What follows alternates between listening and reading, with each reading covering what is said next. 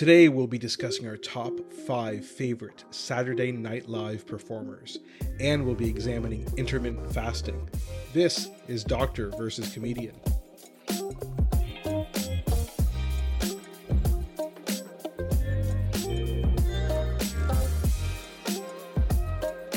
I'm Dr. Asif Doja, and this is the Doctor of Laughs. Not a real doctor. Ali Hassan. Every episode, I pick a topic for Ali from comedy and entertainment and question him about it. Then Ali picks a topic from medicine and health and grills me on that topic. Today, in honor of the upcoming season finale of the 46th season of Saturday Night Live, we'll talk about our top 5 favorite performers from that show. Then we'll be discussing intermittent fasting for weight loss and for other medical problems. But first, before we get started, Ali, I want to ask you a question. Have you been watching SNL these past few weeks? Because I'm just thinking Keegan-Michael Kay was on last week, and the week before, somewhat controversial, Elon Musk, your best friend, was on. Yeah, I don't know why he's my best friend. I do want to take a Tesla for a test drive. That's where our friendship ends. I don't think he's going to be there for the test drive, but weird. I think you may be calling him my best friend because I think I asked you at one point, what is the controversy about? And you're like, well, let's talk about it on this show. So let's do that. What is the big... Look, man, I can't understand how people are more upset at Elon Musk than they were at Donald Trump and his involvement there. You know, after Donald Trump, you had Aziz Ansari, you had Dave Chappelle, you had guests being... I don't know if this is the right word, but they were like... prolific hosts. These people were like scared for the future of black people and brown people and the future of America. And they were like, you know, I remember Dave Chappelle said, we're going to give you a chance, but you give us a chance too. And then that never happened. That didn't go as planned. I don't really... So, to be honest with you, I don't pay a lot of attention to Elon Musk. I honestly don't follow him other than, like, when the Tesla, that new truck came out, which has all these right angles to it. I don't know if you've seen a picture of that. It's, like, insane. And people were scooping up pre-orders like it was nothing. So... Anyway, people are upset at Elon Musk for various reasons. He spread COVID misinformation, I guess, last year. He apparently donated fake ventilators to hospitals. And no, is that true? It was true. I'll link. I'll post a link to a good article on Slate that kind of talks about A, his controversy, and B, his hosting of SNL. And he, I guess, forced Tesla workers to go back to work during the COVID pandemic, which resulted in 450 employees becoming infected. And he is like, I mean, I'm not excusing his behavior. He's like most people who own multi-million and billion-dollar companies. They don't care about the average worker. They care about their profits, you know? And so he's definitely been against unionization and has opposed kind of the working man. So I think that is the reason why a lot of people, especially left-leaning people, don't like Elon Musk. Sure. And I think that's legitimate. I think all of that is legitimate. Some people just don't like when are we going to have these like stop having these rich billionaires and multimillionaires. But I mean, man, a lot of people who've come out of SNL are multimillionaires right now too. Like, exactly. Hate these people exactly for the money. Like, you know how much money Eddie Murphy and Chris Rock and Dan Aykroyd have right now? It's like bananas. And so Elon Musk is an interesting guy. Adam Sandler. There you go. Elon Musk is an interesting guy, of course, because he is South African, but then he's also half Canadian. So he used that Canadian heritage to move to Canada, and he went to Queen's University. I don't know if you knew that. He moved to Queen's University before. Then after 2 years, moved to the States. Right, you teach at Queen's University. I teach at Queen's. Right, and so for that reason, I am obliged to know that information. Oh, well, there you go. Did you really know that? Are you serious? I knew that, yeah. But it's not because I taught at Queen's, but I did know that, yeah. I was trying to make a joke, like, you have to pass a test. Yeah, well, you know, I wouldn't be surprised if they made you do that. Name 5 famous people who went to Queen's. Yeah. So, but shots fired at Queen's University. So anyway, he actually said the whole reason he went and came to Canada, because he used his mother's Canadian citizenship to get citizenship and come to, because he thought it'd be easier to get to the U.S. that way. So, and then he went to University of Pennsylvania afterwards. Anyway, other Canadian connection, of course, he's married to. I cannot remember. Grimes. I cannot remember. Grimes. That's right. I can only artist. Picture the lettering of their child. I forgot about Grimes. So the lettering of their child. I mean, whatever. Whatever. I certainly don't hate him for that. You can name your kids whatever you want. They're the ones who will be teased later on. So, right. But I guess when you're a billionaire child, it probably doesn't really matter about. A punch to the face still hurts, no matter how much money your dad has. No. So, anyway, getting back to the whole hosting thing. What did you think about his? I don't think you're going to like it. Speaking of controversy, I thought it was decent. I thought it was better than average. And actually, I watched Keegan-Michael Key the next week. Thought it was worse than Elon Musk. Wow, that's harsh. Well, I have zero expectations of Elon Musk. Yeah. And I know they used the mother card a little bit, and that pulled some heartstrings and whatever, not that I'm like going to be in tears because he has his mother on, but they used the Mother's Day theme, and as they should. It's Mother's Day, for God's sake. But I have high expectations for Keegan-Michael Key. I have high expectations, and he's a masterful entertainer. And that was a pretty drab, mediocre monologue. I would challenge somebody to tell me they were amused by that monologue. So I had whatever thoughts I did about Elon, but then when I saw Keegan-Michael Key, I was like, let me go back and bump Elon Musk to a 6 on 10. Well, I think I agree with you, is all about expectations. And my wife and I, when we were watching SNL, were like, wow, he's not that bad. And some of the kind of characters he did and some of the accents were pretty good. Like, they were. And I was looking on Twitter at the time, and people were reaching. They were reaching because they want to hate him. And I understand that. I understand. I have had hatred for certain, rich, awful, evil men. And like, no matter what they say, I have a filter and it switches it to something bad. But yeah, I mean, if you have no opinion of Elon Musk, you wouldn't be like, this is awful to his Saturday Night Live. No, I've definitely seen worse. Trump was way worse.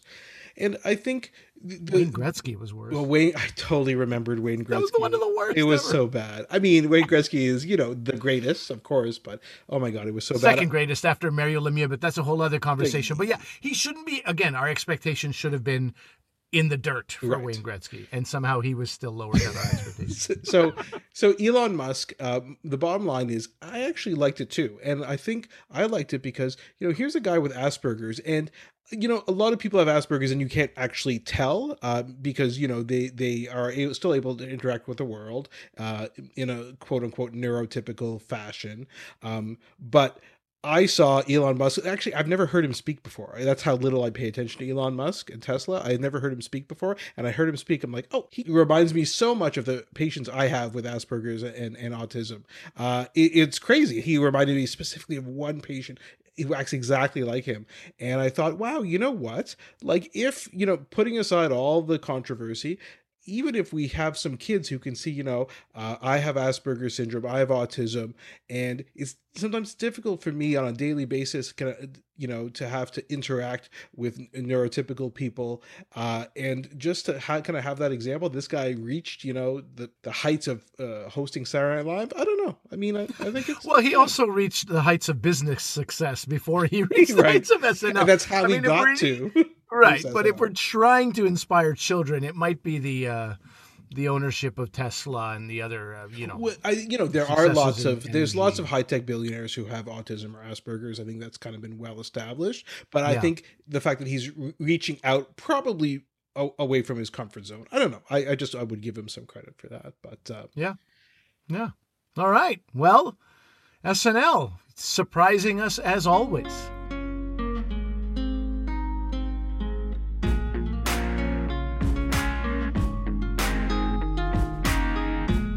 So I wanted to ask you about SNL. Now, I know you and I have watched this for a long period of time. Not necessarily together, but I remember even when we were like 10 or 11 years old chatting about it and things like that.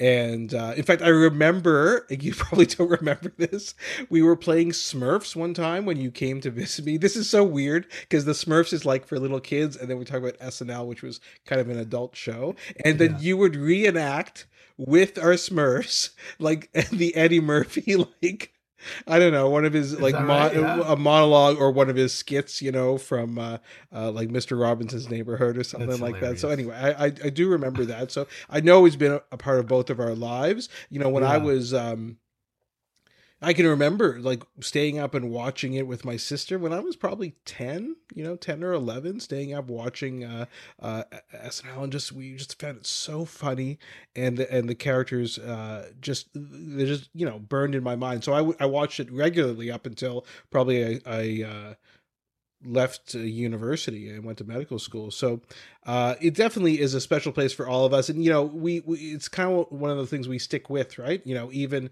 through the good times, the bad times, the lame casts, and then it kind of builds up again. You have your new favorites, and it kind of builds up again. And I think it's doing very well now. I think some of the people on it are just amazing. But I don't know, what are your kind of memories and thoughts of SNL? I mean, you know, as a stand-up comic, I'm not home on Saturdays typically, right? So there's been a lot of I made it a point to stay home for Dave Chappelle in 2016. Yeah. Or 2017, I should say, right before Trump came in. I made it a point to watch Aziz Ansari, right? But otherwise, I miss it. And then you know how fast entertainment moves. It's like, you're like, I got to watch it. I got to find it. I got to go to NBC.com. And then they go, oh, your region is geo-blocked or not available. And you're, oh no, and by like Monday afternoon, you're like, I'll live if I don't find it, you know? So that's just sort of been the pattern. I think that I'm going to watch it. Then I remember, I'm not going to be home. And then I'm like, but I have to watch it afterwards. I got to see how they do. And you realize life goes on if you don't watch it, you know? You're not a kid anymore where it was like, you know, you must see TV, and it's like you don't want to be left out on conversations. But when I was a kid, when I was 10, my dad was sending me upstairs. He was like, you can't watch this. You can't watch this, which made me want to watch it even more. Yeah, there's that kind of forbidden aspect about it. So this weekend is the season finale of the 46th season. So I thought what would be fun is if I would ask you, and if you would like to ask me, that's okay too, about our favorite, our top 5 favorite SNL performers. They call them SNL players, but, you know, let's just call them performers. What do you think about that?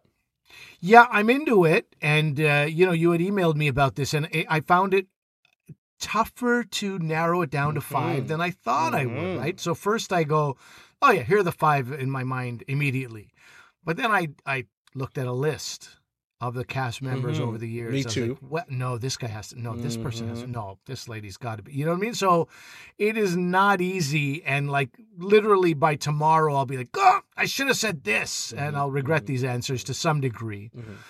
But the way I did it, my marker is who have made me laugh the most over the years. Okay, that's an I was kind of more like, I don't know who I had the most fond memories of.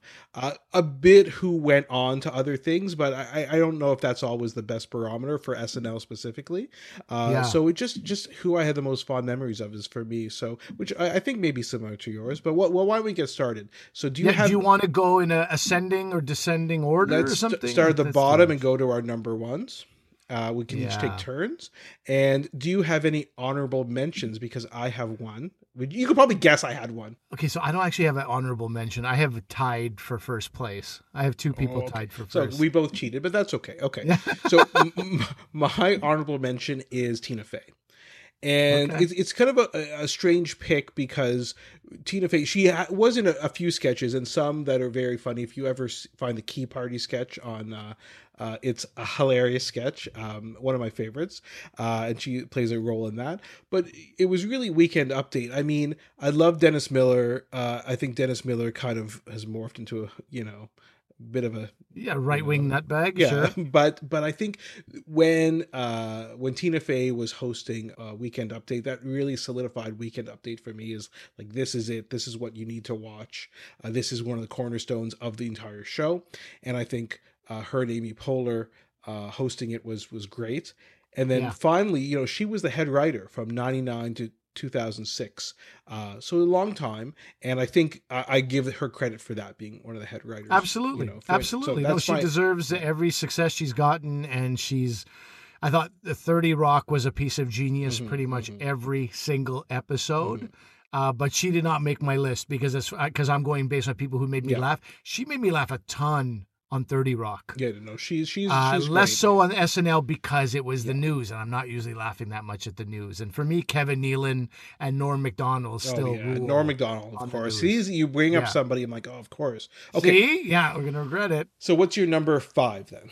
So I would say number 5, you may think this is odd. You may not have even thought of this guy, but I had to really dig deep down who made me laugh. And Dana Carvey made me laugh a lot, man. Hans and Franz, The Church Lady. Like, there's some really sketches that I don't even know how many times me and my buddy said, I want to pump you up, hundreds of times to each other, till it was like sickening to people around us who didn't know the show. So I'm going to go with Dana Carvey at number 5. That's great. I won't comment because he may make an appearance later on in my list. Oh, and I'll preface my actual list by saying that obviously, just like everything we talk about on this podcast, it's influenced by when we grew up. And obviously, as you mentioned, you kind of fell away from SNL as of late just because you're busy with other things. And but the time period where I watched it the most, which is kind of middle school, high school, beginning of university, I mean, that is burned into my brain. So my number 5 is actually Martin Short. Because I love. See, why the hell wouldn't I have Martin Short? I love just his characters. Ed Grimley, I loved. When he did Jackie Rogers Jr. Do you remember the synchronized swimming sketch he did with Christopher Guest? I mean, that is one of the best sketches. And so they were so deep in character. You're just like, what am I watching here? Because we hadn't seen mockumentary style stuff. I don't know if that came out after I had seen Spinal Tap or before, but even if it came out after, like, it was still, it's kind of in a class of its own. God, I know, it's amazing. So how many years do you think Martin Short was on SNL for? Oh, it was short, man. It was like 2 years or something. 1 year. It was only one. That's right. And he said that. I think let's do another episode maybe talking about SNL and the development of SNL, because there was this time period where Lorne Michaels left and Dick Ebersol took over. And this was the season. But this was the first season my sister and I watched every episode. So those sketches are so burned in my brain. So Martin Short is my number 5. Oh, nice. Okay. My number 4, and this is a tough one, but this is, laughter and just pure talent and God-given skill. It's Phil Hartman. Yeah. Love that guy. I mean, he could just do everything. That's what people don't quite get about Phil Hartman. He could just do every type of character. It's amazing.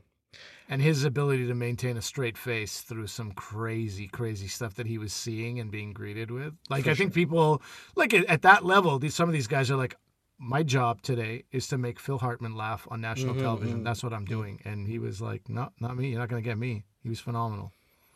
My number 4 is Kristen Wiig.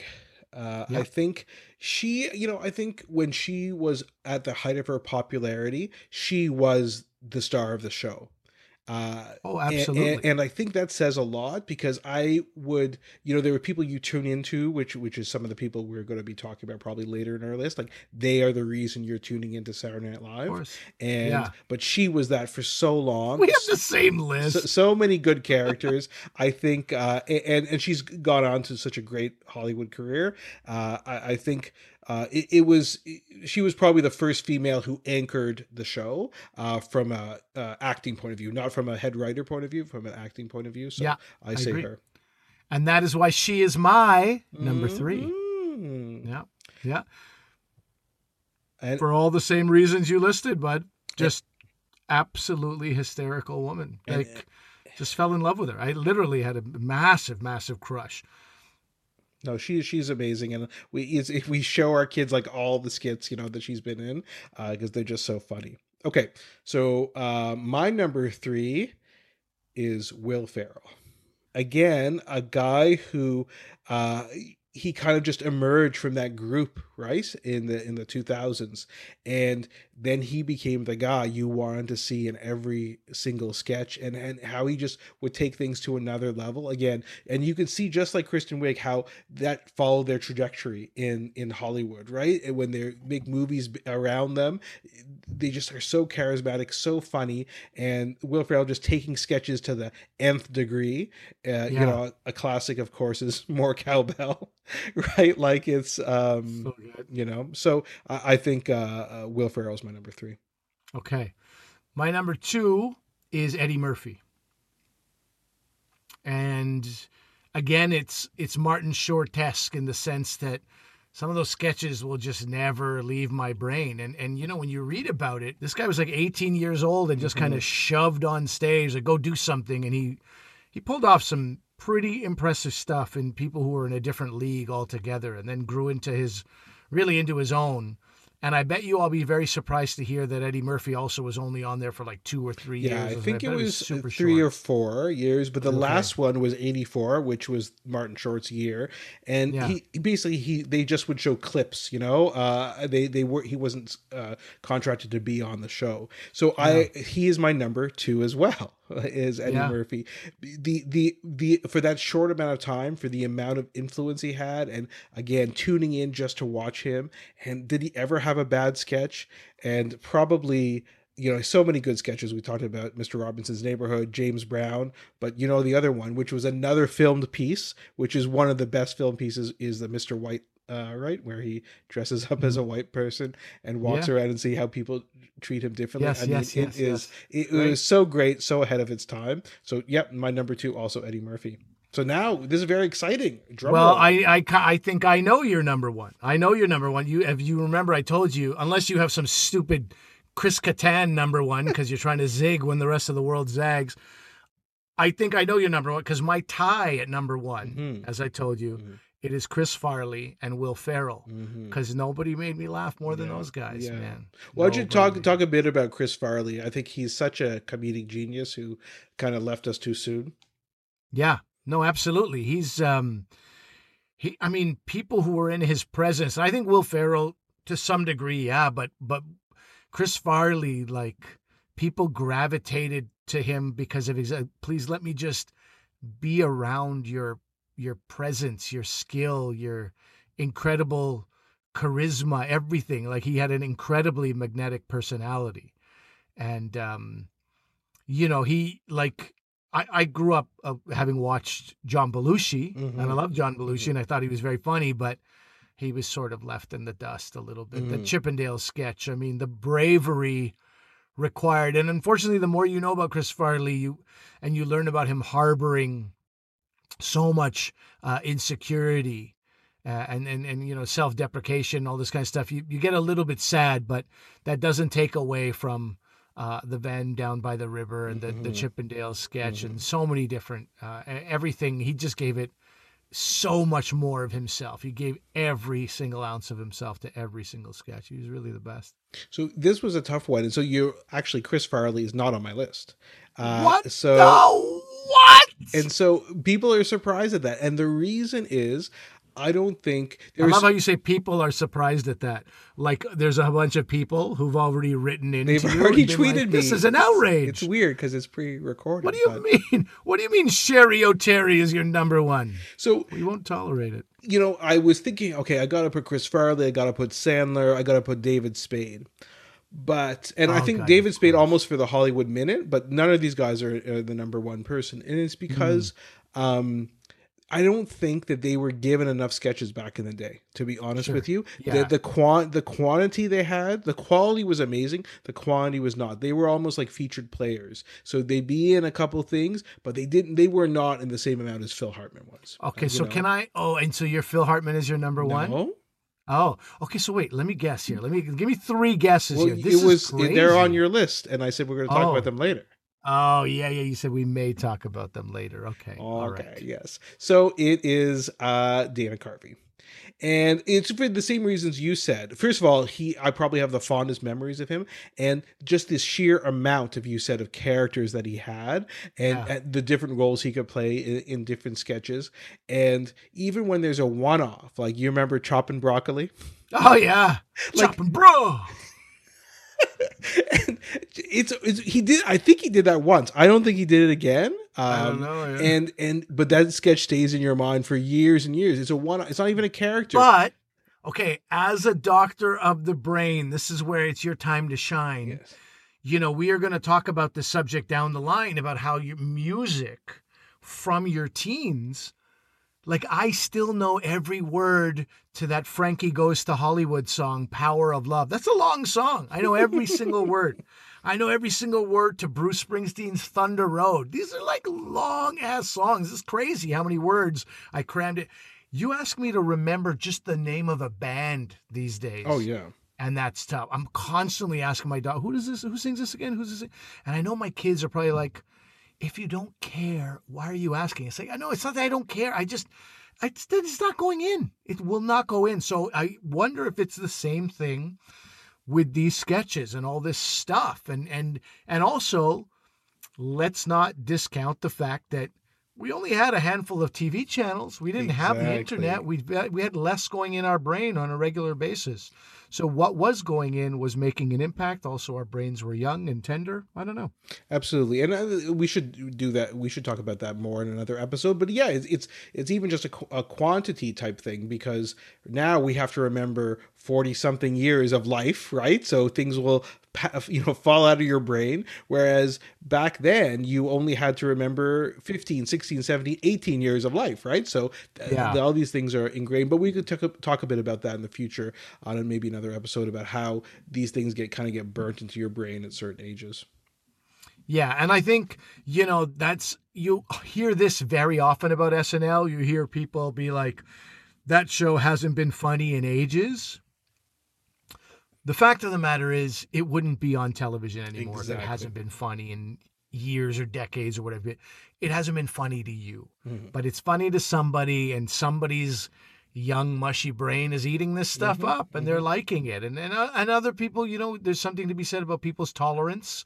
They're like, oh, they missed this time, but they'll get it next week. Some people are like, where other people are like, every sketch must be the best right now every single time I watch. So. Just like for you, it's Chris Farley. For me, it's Dana Carvey. Just like those guys are what we think about, there are many, many people who think of The Lonely Island, and The Lonely Island is SNL. Of course, right? Yeah. That's just the way it works. Andy Samberg is fantastic. Anyway, yeah, but yeah. And so, yeah, I think it's ever evolving, and there's always going to be a period of time that it's going to be someone's favorite.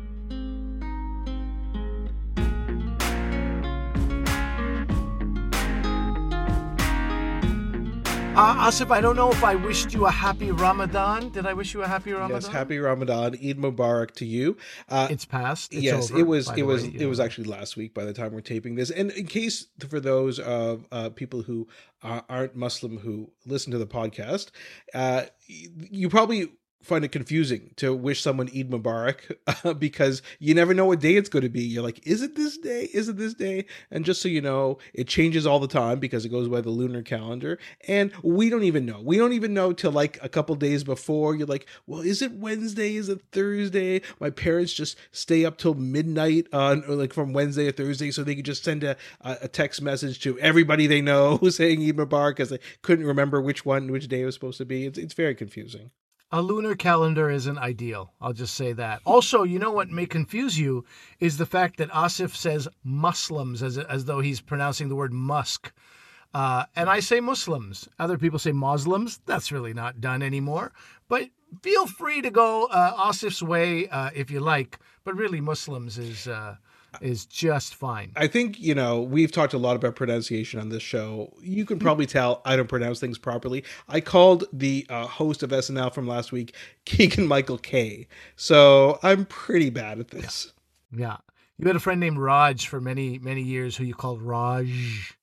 as though it was spelt with a ZHH or something, and none of us understood. Anyway, he's a patient friend. He never corrected you. Anyway, happy Ramadan. And by the way, if you want to wish somebody a good Ramadan, Ramadan Kareem is the greeting. So, that way you don't have to guess if it's Eid or not. Now, the subject of Ramadan all the time, that's on everybody's mind, especially when they're Muslim or they're Muslim adjacent, if you will, is fasting. Mm-hmm. Some of us, I don't want to brag, but some of us have been fasting throughout the year. Intermittent fasting. But just to stay on Ramadan for a second, it's interesting to watch. I was in Saudi Arabia for an Eid once, and I will never forget. I mean, that was, in one night, the way that the Saudis ate should have been like an annual festival. Mm-hmm. Lambs on spits and hundreds of different dishes, and just like, that was just some Tuesday. That was just a Tuesday in Ramadan. And they did that every single night. So you can imagine, it is important to make those right choices to make fasting healthy. And fasting can be healthy. Not for me. I would probably punch a senior citizen out of anger. I can't go long periods of time without food. At least it hasn't been successful in the past. But the thoughts are that fasting, if spiritually healthy and can be physically healthy. What are your thoughts on that? So I will answer that question in 1 second, but I have this great story about eating a huge meal in Saudi Arabia, which I have to tell you because I don't know when I'll ever tell this story again. So I used to live in Saudi Arabia. I know your dad used to live in Saudi Arabia. That's why you went to go visit him there, and that's how you've been. So I lived there for 3 years when I was a kid. And then on a compound, so a compound with other North Americans. And then my dad went back there in the early 2000s and lived there as well. So I didn't visit him there, but we went to other places in the Middle East to kind of connect when he was there. Anyway, when he was in Saudi Arabia the first time, he was invited to this huge feast. So I believe it was for Eid. I'm not sure. I'll have to confirm that with my dad. So we went, and it is going to sound like I'm telling you a racist story, but this is exactly what it was, okay? So this is how the chef would prepare everything for the big feast. They take a bunch of eggs, hard boil a bunch of eggs, take off the shells, okay? So you have like 24 eggs maybe, or, a dozen or 2 dozen eggs. Then you stuff those eggs inside a cooked whole chicken. So you cook the chicken, take out the insides, stuff that with these hard-boiled eggs. Then you take about 4 or 5 of these chicken stuffed with eggs, and you stuff them into a lamb. Okay? Yeah. Cooked lamb. It's the Saudi Arabian turducken, basically, is what we're talking about. And then you take the lamb and you put it into a camel. And I know it sounds like I'm making it up, but it's true. And that was like a huge special occasion feast. I'm confused about where the racism comes in. Well, I think people might say, "Oh, you're being so racist by saying that like people from Saudi Arabia eat camel." And I'm not actually sure how much they ate of the camel. It was more just for the display. But whatever. I'm just telling you, there was the camel too. Yeah, I don't think anyone would find that to be remotely racist. What is your problem? I'm the guy who works with the national broadcaster, and I would say that story to the entire country on national radio. I might just repeat it. Anyway, whether the eating during Ramadan is healthy or not, it kind of goes into this question about intermittent fasting, right? Because it's not eating for certain periods of time during the day. And again, just so everyone knows, during Ramadan, it's not like you don't eat for the whole month. You don't eat from sunrise to sundown. Okay, so you think our listeners are pretty stupid, basically. I just want to make sure we're all on the same page here. So, but this idea of intermittent fasting has been very popular in the press and in some scientific literature. So, I don't know, I've tried intermittent fasting. In fact, I think I tried it because one of our friends told us about it. Okay, first of all, if you were beside me, I would punch you in the throat right now. That's what I would do. Because I was intermittent fasting, and that's one of the many times that you rolled your eyes at me. Okay? when I did low gluten, when I was plant-based, when I was intermittent fasting, all these things. Okay, we'll get to those. We're going to, the hate mail you're going to get when we finally discuss those topics. I'm going to love it.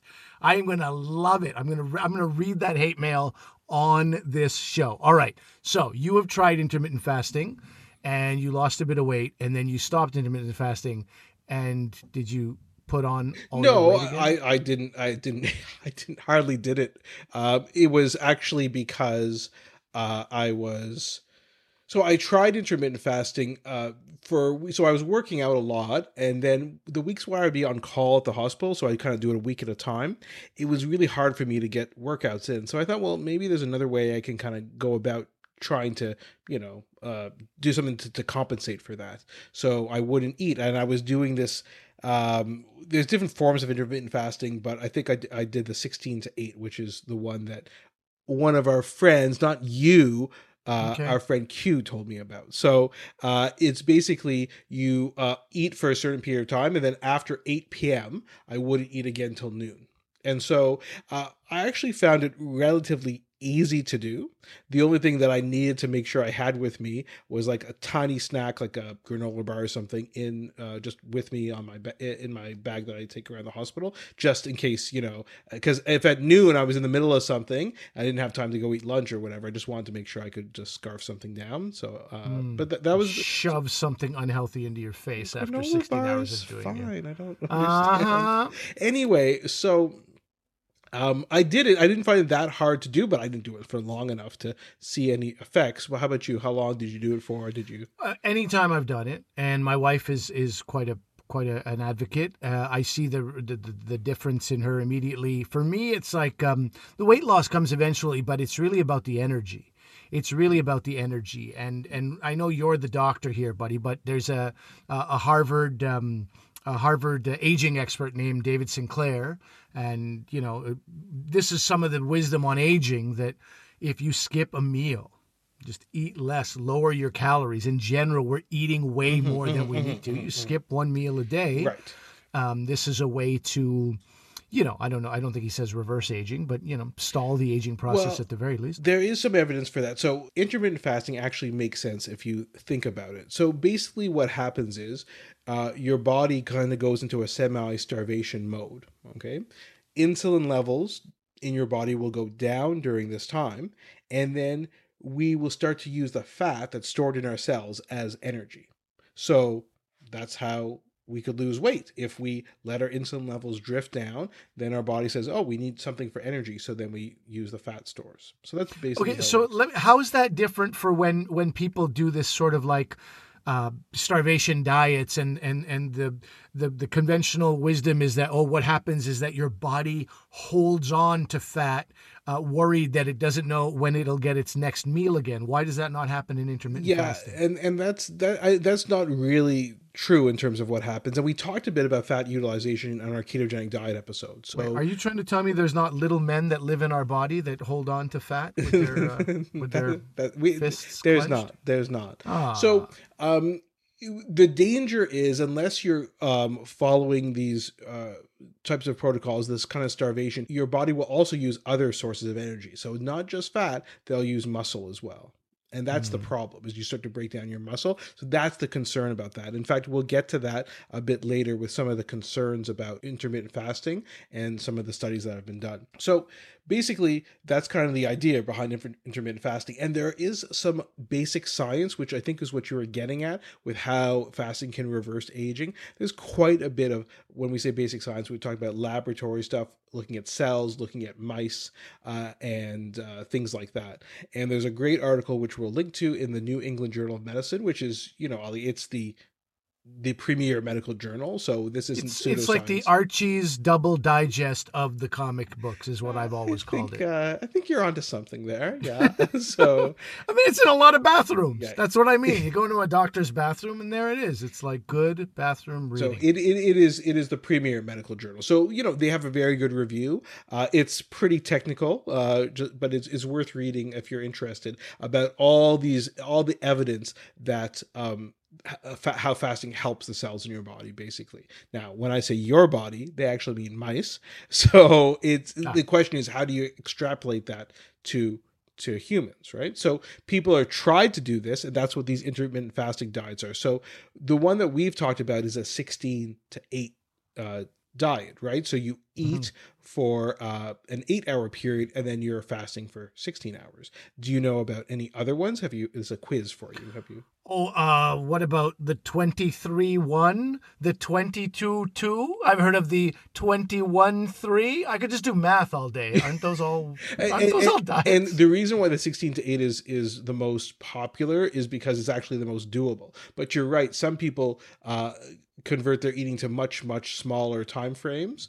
You read a lot about those in the lay press. But the other popular ones are the every other day diet. So one day you eat normally, the next day no more than 500 calories. And there's another one called the 5 to 2 diet, where 5 days a week you eat normally, and then the other 2 days you binge on fatty, disgusting deep fried food. I've done that one. The opposite. It's like 500 to 600 calories. And you could, but it's a good point, right? You can, those days, you can eat whatever you want, and even the fasting days, you can eat them all at one sitting, or you can spread them out throughout the day. However, but those ones are harder to do. So the question then comes down, Ali, to evidence. What's the evidence for intermittent fasting? And there's, again, we talked many times about systematic reviews, which are good for looking at all the trials that have been done. One that came out in Canadian Family Physician from last year shows that intermittent fasting, when you compare it to a calorie restrictive diet, which is like we talked about Weight Watchers or whatever, just decreasing the amount of calories, they found that intermittent fasting was equivalent. Okay. And when you compare it to no intervention, so just, you going about your daily life, you definitely will lose weight. So it's not to say that intermittent fasting doesn't make you lose weight. It's just that just restricting your calories would also cause you to lose about the same amount of weight. If someone finds that a useful way to fast, perfect. But there was one much larger study that was done that came out last year as well. And in that one, they looked at this time-restricted eating. So basically, whether you did the 16 to 8 time-restricted diet or you just ate normally. And they basically found that there was no difference between the groups. And in fact, the group that was doing the intermittent fasting, they actually lost the weight they lost, because they did lose weight, but they lost more lean mass from their muscles as opposed to from fat. So that is a bit of a concern in terms of that. Sure. Well, some of these doctors who are aging experts always do talk about the, compensating, making sure like 2 to 3 days a week you're doing something for your muscles as well. So I assume that they're well aware of that too, and that that's a downside of intermittent fasting. And they also talk about the time of day that may be useful, right? So if eating all your meals between noon and 8 p.m., okay, that's one way to do it. That's the way that was done in that big trial. But some people are like, no, actually, you should move it even earlier. It's called circadian rhythm fasting, right? So the time for eating should be between start at 7 a.m., for example, and then go for 8 hours forward after that. I would go like, that would be the ideal for me, to be quite honest. I would go like 6 a.m. or 7 a.m. I like eating first thing in the morning. I do like that feeling. So it's like, it feels like deprivation in the morning to intermittent fast. But then it doesn't if, I didn't eat after, like, let's say 6 or 6:30 at night. But I'd love to shove a bunch of food in my face late at night. So that's so you're burning the candle at both ends there. It's not good. So I've been doing that my whole life. That's the whole problem. That's why intermittent fasting was a blessing. I was like, what? You don't have to eat right before bed and right when you wake up? This is crazy. I didn't know. No one told me. What'll they think of next? So I think that's one important thing is, you really want to try and avoid eating at nighttime. I think most people kind of agree with that. So in the end, why was there no difference between these two groups in this study that was done? And it's basically thought, and a lot of the intermittent fasting experts will say, you know what, it's probably just you're decreasing the amount of calories, right? You're just doing calorie restriction because it's hard to fit in all the meals that you would normally eat plus snacks in an 8-hour period. And so that's the theory why we don't see a difference between these two groups.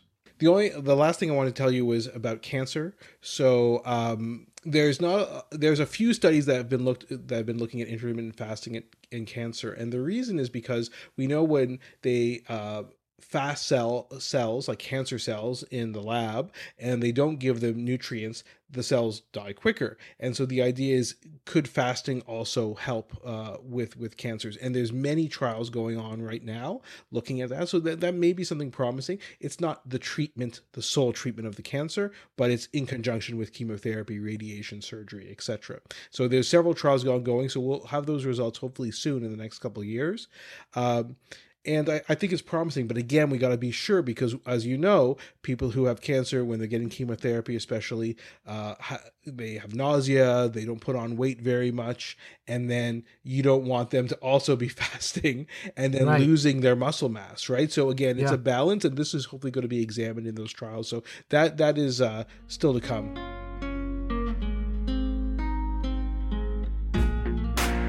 Okay, SNL to be celebrated.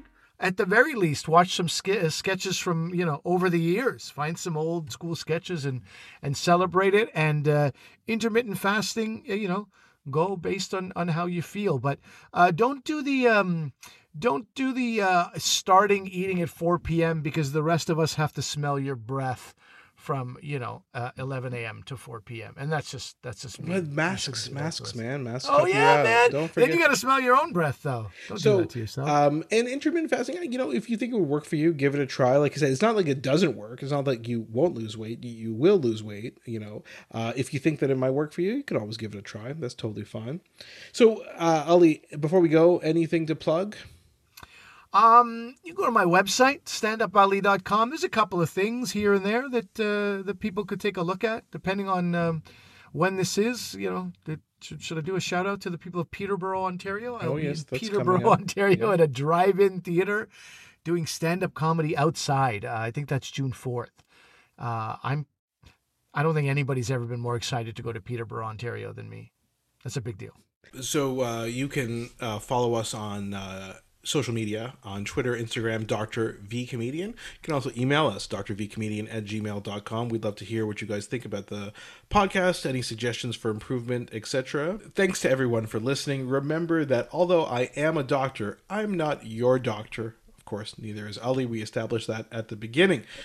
Medical issues that we talk about are for your interest and information only. They're not to be considered medical advice. Please consult your medical professional for actual medical advice.